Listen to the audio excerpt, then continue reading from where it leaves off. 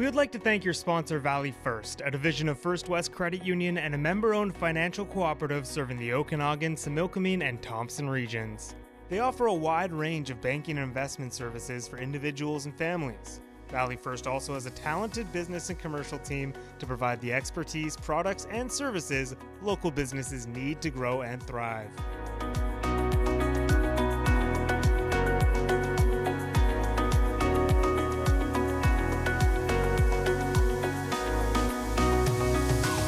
Hello, everyone, and welcome to Business Matters, presented by Valley First, a division of First West Credit Union. My name is Rob Purppl. I'm Chief Strategy Officer at Now Media Group. Today, we welcome Andrew Greer to Business Matters. Andrew, thank you for joining me this morning. Thanks for having me. Pleasure to be here.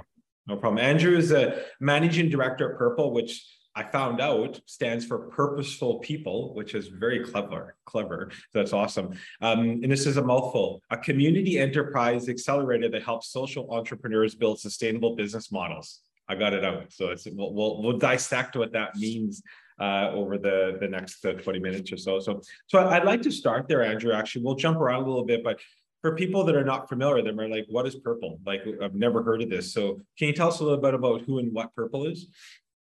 Yeah, we really work at the intersection of system issues like climate change, racial justice, poverty, economic inequity, Indigenous relationships, that sort of thing. And what we're trying to do is contribute to and build positive solutions to the root causes of systemic issues like that and build a just regenerative economy. And the way we do that really is through helping organizations and people build sustainable business models that support like long-term sustainable social impact models. Interesting. So I'm curious, if you take us back, like, how did this come together? Like, you were having dinner or coffee, driving somewhere and go, I'm going to do this. Like, how did that all come together? There were a few pieces that kind of brought it together. I have for a long time wanted and tried to do something about climate change. It feels like a really heavy issue. Right. And personally, you feel like, pretty overwhelmed, to be honest, or I do. Right. And so I kept running into barriers of, the organizations and people you work with are faced with unsustainable revenue models. So no matter how much good they want to do, they still need a way to fund it. And Right. That's very common, whether it's climate change, gender equity, poverty, kind of range of social issues, kind of all face that financial model problem. And I was working in the tech sector prior to starting Purppl, and we were running brilliant mentorship programs in the Okanagan and beyond to support tech entrepreneurs growing sustainable companies. Right. And I wanted to see if we could do that, but add in more social impact and work with a little different set of entrepreneurs to provide the coaching and support to help them grow sustainable organizations that help solve system problems. Interesting. But it's not just, you've mentioned sort of funding, but Purppl, you don't just offer funding, right? I assume there's coaching, there's like... Yeah, we don't offer funding. Okay. We offer coaching and collaboration to help other leaders grow those organizations. Got it. And we'll talk about the funding element, because there is a funding element we'll talk about today as well, correct? Yeah, we will. Yeah. Got it. Okay. I guess it turns out a lot of people want to do good. They want to have purpose in their life.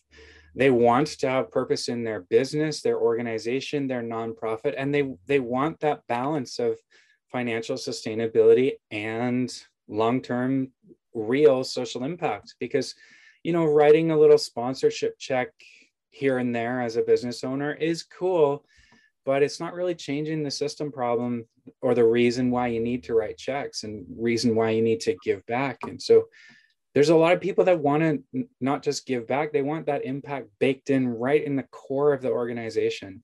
And that's really where we work. Interesting. So how do you, like, when we say a social entrepreneur, and you've mentioned sort of, the type of companies you work with, but curious, like who qualifies for that? What type of client, what type of organization are you working with? And is it nonprofit? Is it for profit? Is it a mix of both? Yeah, it's a mix. So I would say the movement around social impact or social purpose is becoming very, very big. A third of startups now globally have social impact baked into the core of their operations. The sector in Canada, the numbers are a little hard to read, but Canada has the second largest nonprofit economy in the world. It powers about 8% of our national GDP, which is as large as mining, oil, and gas combined. Right. And in Canada, sort of another lens of kind of the movement around social purpose is in our retirement portfolios. Now about 60%, a little more than 60% of assets under management they go through a responsible investing or an ESG lens. And that's like $3 trillion of assets under management. Wow. So there's a lot of people that want this purpose baked in. Right. And we have been working a lot with nonprofits. We're seeing increased interest from for-profit organizations that want to go beyond traditional corporate social responsibility or traditional giving back, and really want to make sure purpose and social impact are really central to the core of their organization. And lots of women. We have about 70% of the people we work with are women. Wow. Interesting. And do you work with just within the region, or how far reaching are you with the type of organizations that you're working with? We got our start here in the Okanagan, and have lots of work here in the Okanagan and lots of team members. But we're working well beyond the Okanagan into Lower Mainland, all around BC, really up north, into Alberta, Ontario. And we have a geographically dispersed team as well as organizations that we work with. Interesting. And how are organizations, like, how are they finding you? Like how does the organization, because I suspect that some of them might not even know that you exist. Like, so how are they finding you? And then the second part of that question is there a qualification process they need to go through in order to meet this criteria that you might have to say, yes, you check the boxes that we can work with you? Most of it is word of mouth, honestly, or referrals and relationships. That's where people are. That's how we sort of do our marketing. Right. We're not very good at traditional marketing. And there's limited criteria, but really you need to be coachable or willing to be coached, because that's really what we do. Right. So if you don't want to be coached, then don't sign up for coaching. Fair enough. And other than that, really you need to be focused on impact first, or a desire to get there. So this isn't like it's easy to pick on an oil company, right? Physically extracting resources, and then a corporate social responsibility program over here. We need to have like sort of social impact built in a little deeper than that. That said, there are some energy companies who are truly trying to make a switch, and there's others that aren't. Interesting. So how do you gauge? I'm curious, like, if someone says the word, like, you said impact first, how do you gauge, or how do you know if the company's truly moving in that direction? Is there, you've just been doing it long enough that, you can, I guess I'm trying to, can you cut through the BS and say, okay, you can say you want to be here, but you truly are not moving in the direction of being there, right? So how do you cross that line and walk along that line to make sure they're actually moving in that direction properly? Yeah, so with a nonprofit, it's pretty easy. Impact kind of has to be baked in, so as a first priority. Right. With a for-profit organization, it's a little bit more about intention. We could have there is a brewery out on the Sunshine Coast called Persephone. Yeah. And are you familiar with it? I am, yeah. Okay, great. So they won, I think in 2017 or 18, they won a national award as a social enterprise of the year. They're a for-profit brewery, right. But really sort of deep in the core and culture of the organization is they employ people with barriers to employment. They have a farm that they grow a bunch of the produce. They use the leftover waste from their brewing process to make chicken feed and sell it locally. They run a produce program on the farm. Like there's lots of impact that surrounds the core of the brewery.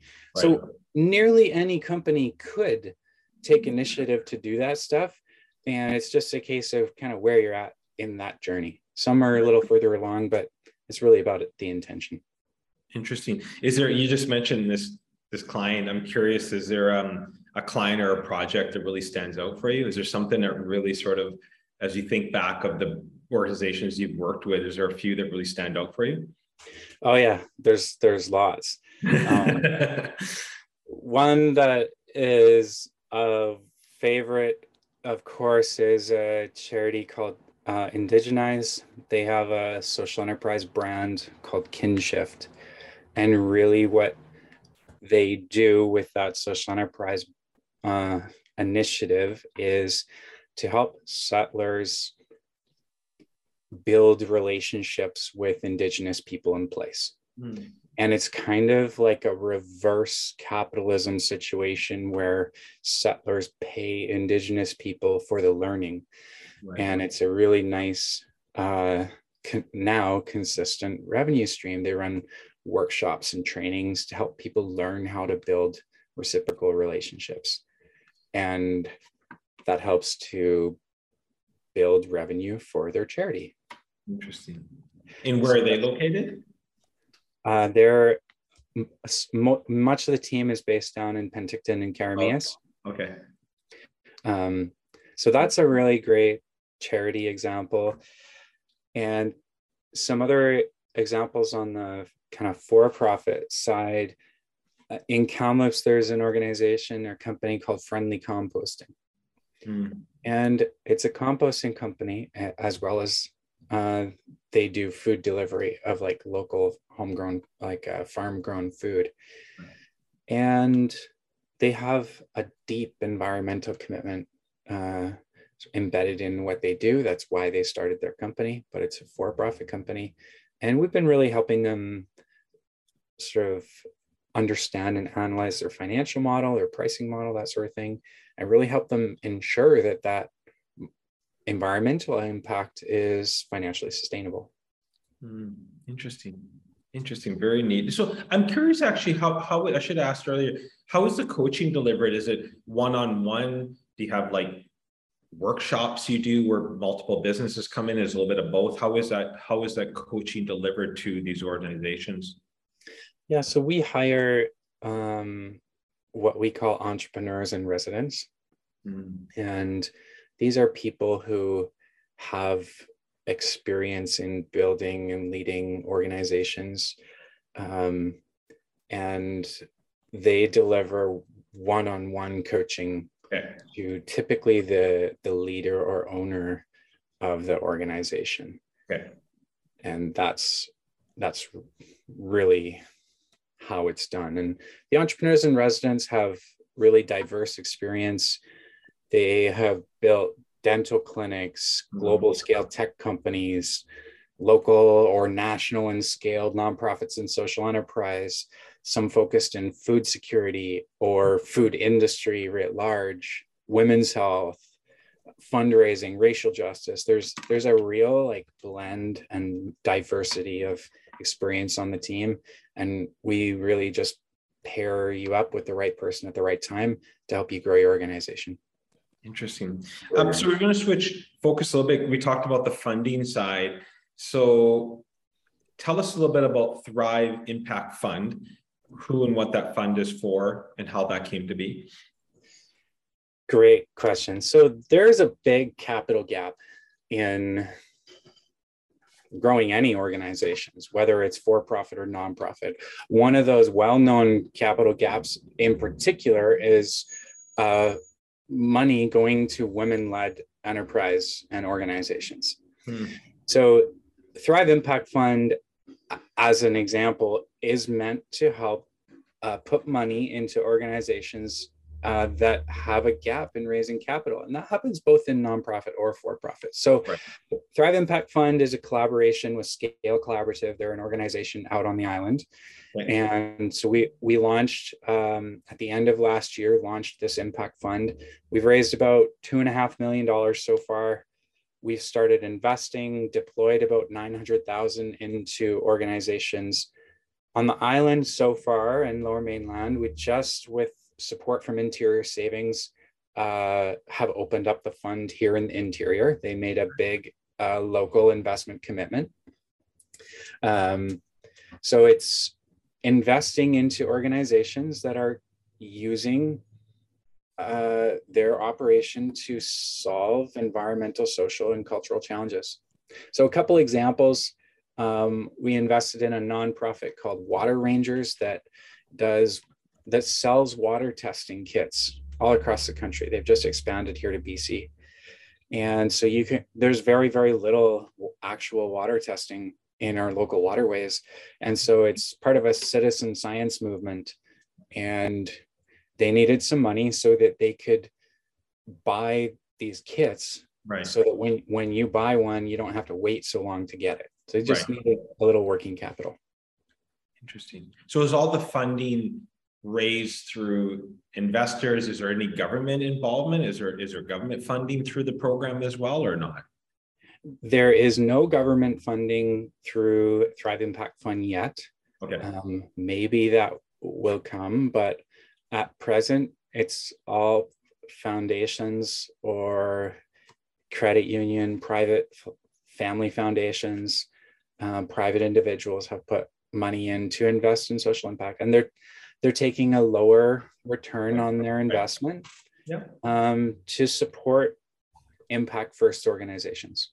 And it's a loan, not a grant. So they do get the money back. And there's just this big gap. I think like less than 10%, I think it's 2% of venture money goes to women-led organizations. And it's even worse if you're, Black, Indigenous, person of color. The numbers are just kind of atrocious. And so, Andrew, what's your role with Thrive Impact Fund? Are you actively working within the fund? It sounds like you're wearing a couple different hats. Do you spend some time Purppl, sometimes? So what's your role when it comes to Thrive Impact Fund?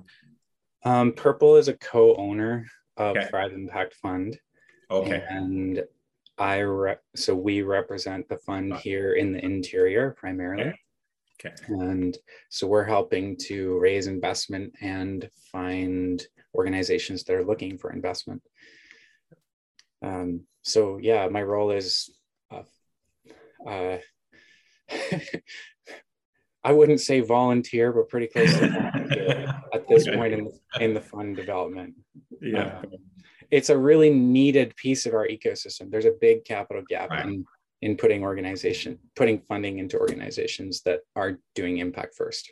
Yeah, because you can have all the coaching you want, but if some of them aren't, if you don't have the funding to grow, sometimes it's hard to kind of be sustainable too, right? So yeah, and when you go to try to get money as a growing organization, whether you're for-profit or nonprofit, oftentimes a bank or credit union will be looking for personal guarantee. And if you've overcome so many barriers to lead an impact first organization, I mean, to put your house on the line as well is a big ask, and some incorporation models don't even allow that. If you're a co-op or if you're a nonprofit, you literally can't do that. So yeah, there's some real gaps. And even for-profit entrepreneurs, like, I don't want to put my house on the line. No, for sure. For sure. No, that's fair. If you even have a house, there's privilege. Nowadays, there's privilege in having a house. I was going to say that. I was just Put going on to the say two line. things on that. One is some people might not even have ownership in a home nowadays. Or I know, I used to work in one of the traditional banks way back when. If you don't fit into this little box, you don't qualify, right? And Exactly. a lot of companies you work with don't fit into this little box, right? So right, and to be honest, some of that is not totally because the credit union, for example, doesn't want to support you. They're actually limited by the Financial Institutions Act by what they're allowed to do. Yep. And so this, like into your savings as an example, put money into our fund because we have different rules. We can be more risk tolerant and accept lower returns. So it's a nice collaboration. It's important money going into community. Yeah, really important. Interesting. So Andrew, I'm curious if we go back a little bit, where did your journey begin? Like where's home? Where were you born? Like what's your journey there? I grew up in a very small place called Rednersville, Ontario. Okay. It is part of Prince Edward County, which is a fast-growing wine region now. Back then it was farms and beaches and lakes. Yeah. So it's come a long way. But I did my undergrad and master's undergrad out at Dalhousie in Halifax, a master's in Kingston. And yeah, my first job out of school was selling photocopiers for Xerox. And that was a place to learn a lot. But it was a great place to learn and also a great place to leave.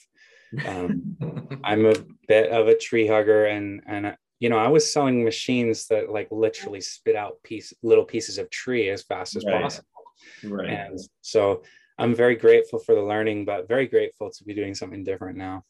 So what brought you to Kelowna? What brought you to the Okanagan? Was it the mountains and my brother? He moved here before me. So what were you in the role with Xerox when you came to Kelowna, or did you? No, I was hired by Accelerate Okanagan.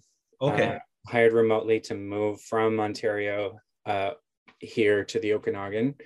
And I worked for Accelerate Okanagan for several years, helping to develop and run the entrepreneur mentorship and coaching programs for the tech sector. Interesting. And that was where I was really exposed to other growing movement of other types of entrepreneurs. And there's some overlap there, but the Okanagan has an awesome technology sector and the interior broadly, Kamloops included.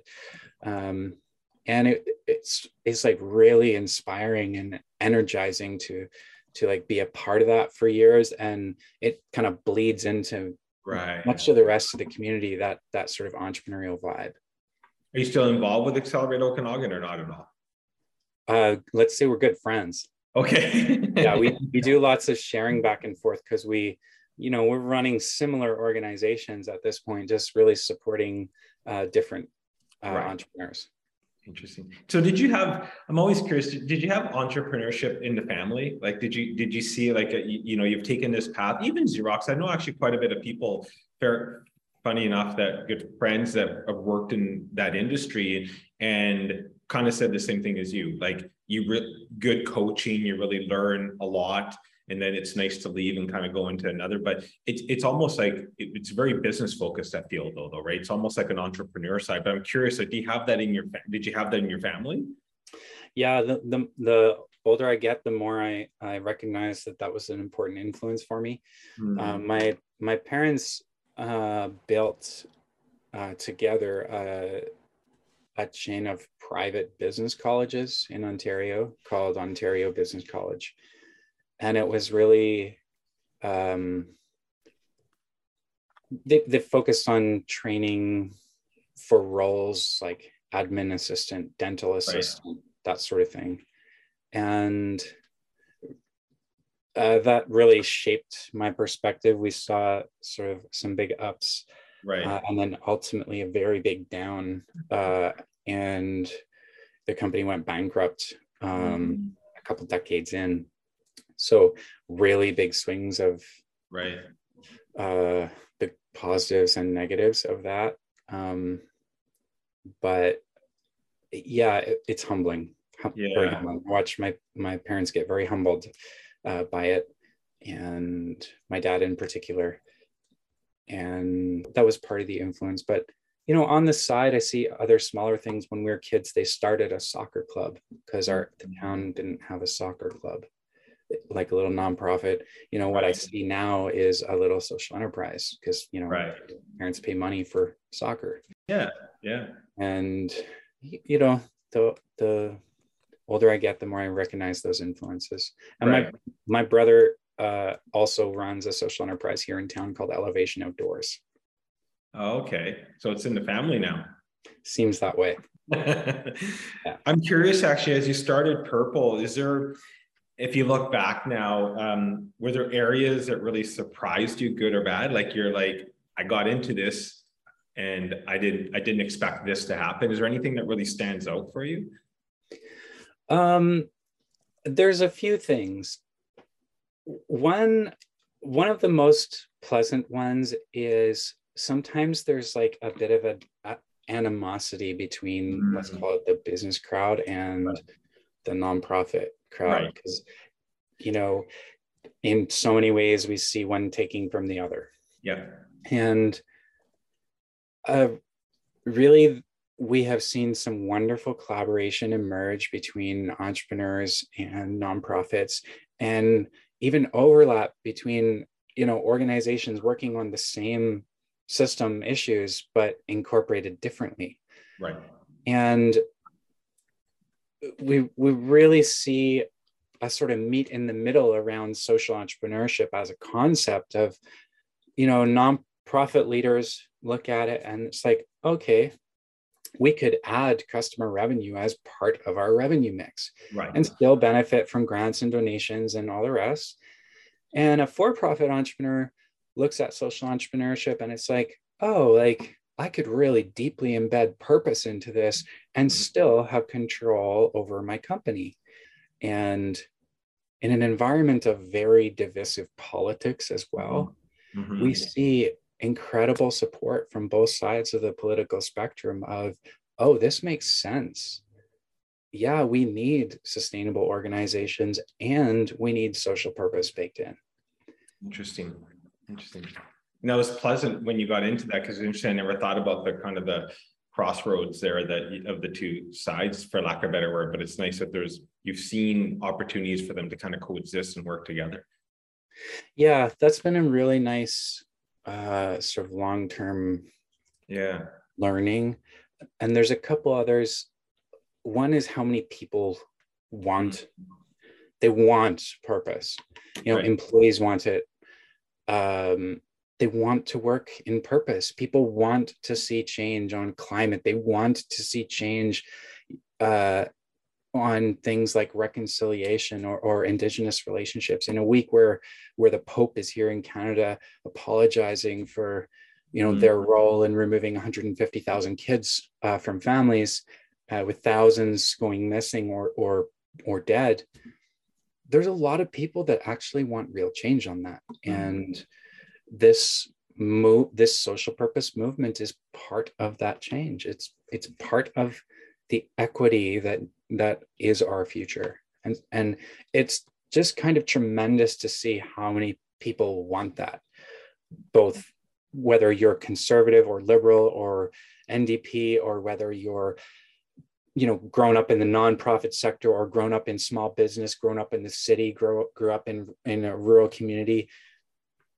There's a ton of common ground on, let's work on these system problems and use all the tools that we can. Interesting. That's a great, that's a pleasant surprise if that's what you discovered as you were going through this, for sure. That's awesome. Interesting. Yeah. I do have a couple more questions, but before we do, I'm cognizant of time. I do want to mention, we're going to get to know you a little bit more. We play a game called Would You Rather. I have 10 questions. They're sort of fun questions, and first thing that comes to mind. So We're going to start. Would you rather have a pause or rewind button in your life? Pause. Pause. Okay. Would you rather be forced to sing along or dance to every single song you hear? Sing. In a heartbeat. Answer. I can dance too, but sing for sure. Would you rather read the book or watch the movie? Read the book. Are you reading anything now? Are you reading great right now? Anything on the? I am listening a lot. Yeah, okay. I'm same way with you. Would you rather be able to read minds or predict the future? Read minds. I would say be careful if you want to read minds. It's scary when it might be in someone's head. Are you the funniest person in the room or the smartest person in the room? Neither. You're just in the room? Yeah. Usually quiet. Yeah, fair enough. I'm with you. Would you rather have the power to be invisible or able to fly? Fly. Okay. Would you rather never use social media again or never be able to watch a movie again? I would rather never be able to use social media again. Are you rather be stranded in the jungle or the desert? The jungle. There's water. Oh yeah, I was saying today's heat. It's like we're in the desert. Yeah. You have to give up coffee or wine. Which one would it be? Or say beer? Coffee or beer/wine? Coffee. Okay. And last one, you'll only be able to use a fork, no spoon for the rest of your life, or a spoon and no fork for the rest of your life. Which one's it going to be? A fork. Yeah, I'm with you. Because see, I think I ask everybody this question. I'm like, anything that I can eat with a spoon, I think I can drink it. There you go. That's what my mind goes to. And you can get the bits with the fork and then tilt the bowl Yeah, out. that's right. Awesome. I'm curious, if you look back on your career, and you've mentioned a little bit, you've mentioned your parents and your brother, but do you have mentors? Do you have anyone that you really look up to that's helped you through the last, as you started Purppl and have you gone into this sort of new venture? Is there someone you can look, or right now, or maybe there's someone that still you can pick up the phone or send an email to when you got something across your mind or struggling with? Yeah. So at the start of, I guess just before the pandemic, my wife and I were pregnant for our first daughter. And one of my team members literally said, "Hey, Andrew, I think you need some coaching." And she's been helping me since then. So that was pretty in-house, and continue to work with our team to essentially, I'm going through the work that we provide to others. I'm like doing it myself. So that's been that's cool. Big learning journey. And other than that, in our work alongside that charity we mentioned earlier, Indigenize, work with their program manager, Kelly, and she's been a tremendous sort of teacher as we learn along this journey of building relationships together. She's been a tremendous influence for me, and very, very humbling indeed, to be learning from wonderful Indigenous women. But yeah, that's yeah. But I would think that a lot of the people you are working with would be pretty inspiring too. Like the stories that you must hear in the the organizations and the journeys, like that would be inspiring in itself. Yes, I mean, in a good coaching relationship, it is definitely not a one-way thing. It's a learn and share journey. So I learn a tremendous amount by working alongside honestly some amazing people who are doing very, very important work in the region and beyond. Interesting. Last question. What's in store? What's the future for Purppl, the Thrive Fund? Like, where are you hoping to be in the next few years? Like, what's on the vision board for you in the next few years? We want to see real, meaningful change in the structure of the economy. We want the status quo of the community to be just, regenerative, sustainable, and it's really not right now. Right. So I think it's coming. There's a big movement behind this. People of all stripes and all backgrounds. It's quite inspiring. And will we grow as an organization? Yes, we will. But we will grow together alongside many other people who are also working in this movement. You can't change things like homelessness or climate change alone. It is a movement that has to change it with many, many small hands. So we intend to be a great ally, a great partner in building, an equitable, just, sustainable community that supports, clean air, water, land. We're going to be that's amazing what you're doing. I really do. I find it inspiring too, because it's sometimes you're at a loss even what to do. Like, it's daunting sometimes. Like you said, homelessness, like, what can you do as an individual? But like you said, as you work together, it can't be done. It's like, but a bunch of individuals together, now there's a movement and there's power to that, right? So there is a movement, and Thrive Impact Fund is part of that, amongst others. Right. But there's capital needed, and there's increasing capital available to support a movement like this. And I'm so excited that it's here. This is happening around the world. These small little place-based impact funds that raise money in their own communities and deploy it in their own communities. There's very little of that happening, and it's happening here now. It's really exciting. We're just getting started. That's awesome. Well, Andrew, thank you so much for joining me today. It's love learning about sort of your journey, and I know we just touched on that, but the work you're doing through Purppl and the Thrive Impact Fund, and look forward to seeing and hearing more in the future. I'm sure there'll be more, and it educated me today, because I definitely, knew the name coming into this and my research, but learned a lot more even just in the last, 35 minutes that we chatted. So thank you for joining me this morning. Great. Thanks for having me. And a big shout out to Valley First for supporting things like this. They've been a huge support of ours for a long time. Awesome. And they do good things. Excellent. Well, thanks, Andrew. Have a great day. Everyone else, have a great rest of your day. And thank you for tuning into Business Matters. Thank you, Andrew. We would like to thank your sponsor, Valley First, a division of First West Credit Union and a member-owned financial cooperative serving the Okanagan, Similkameen, and Thompson regions. They offer a wide range of banking and investment services for individuals and families. Valley First also has a talented business and commercial team to provide the expertise, products, and services local businesses need to grow and thrive.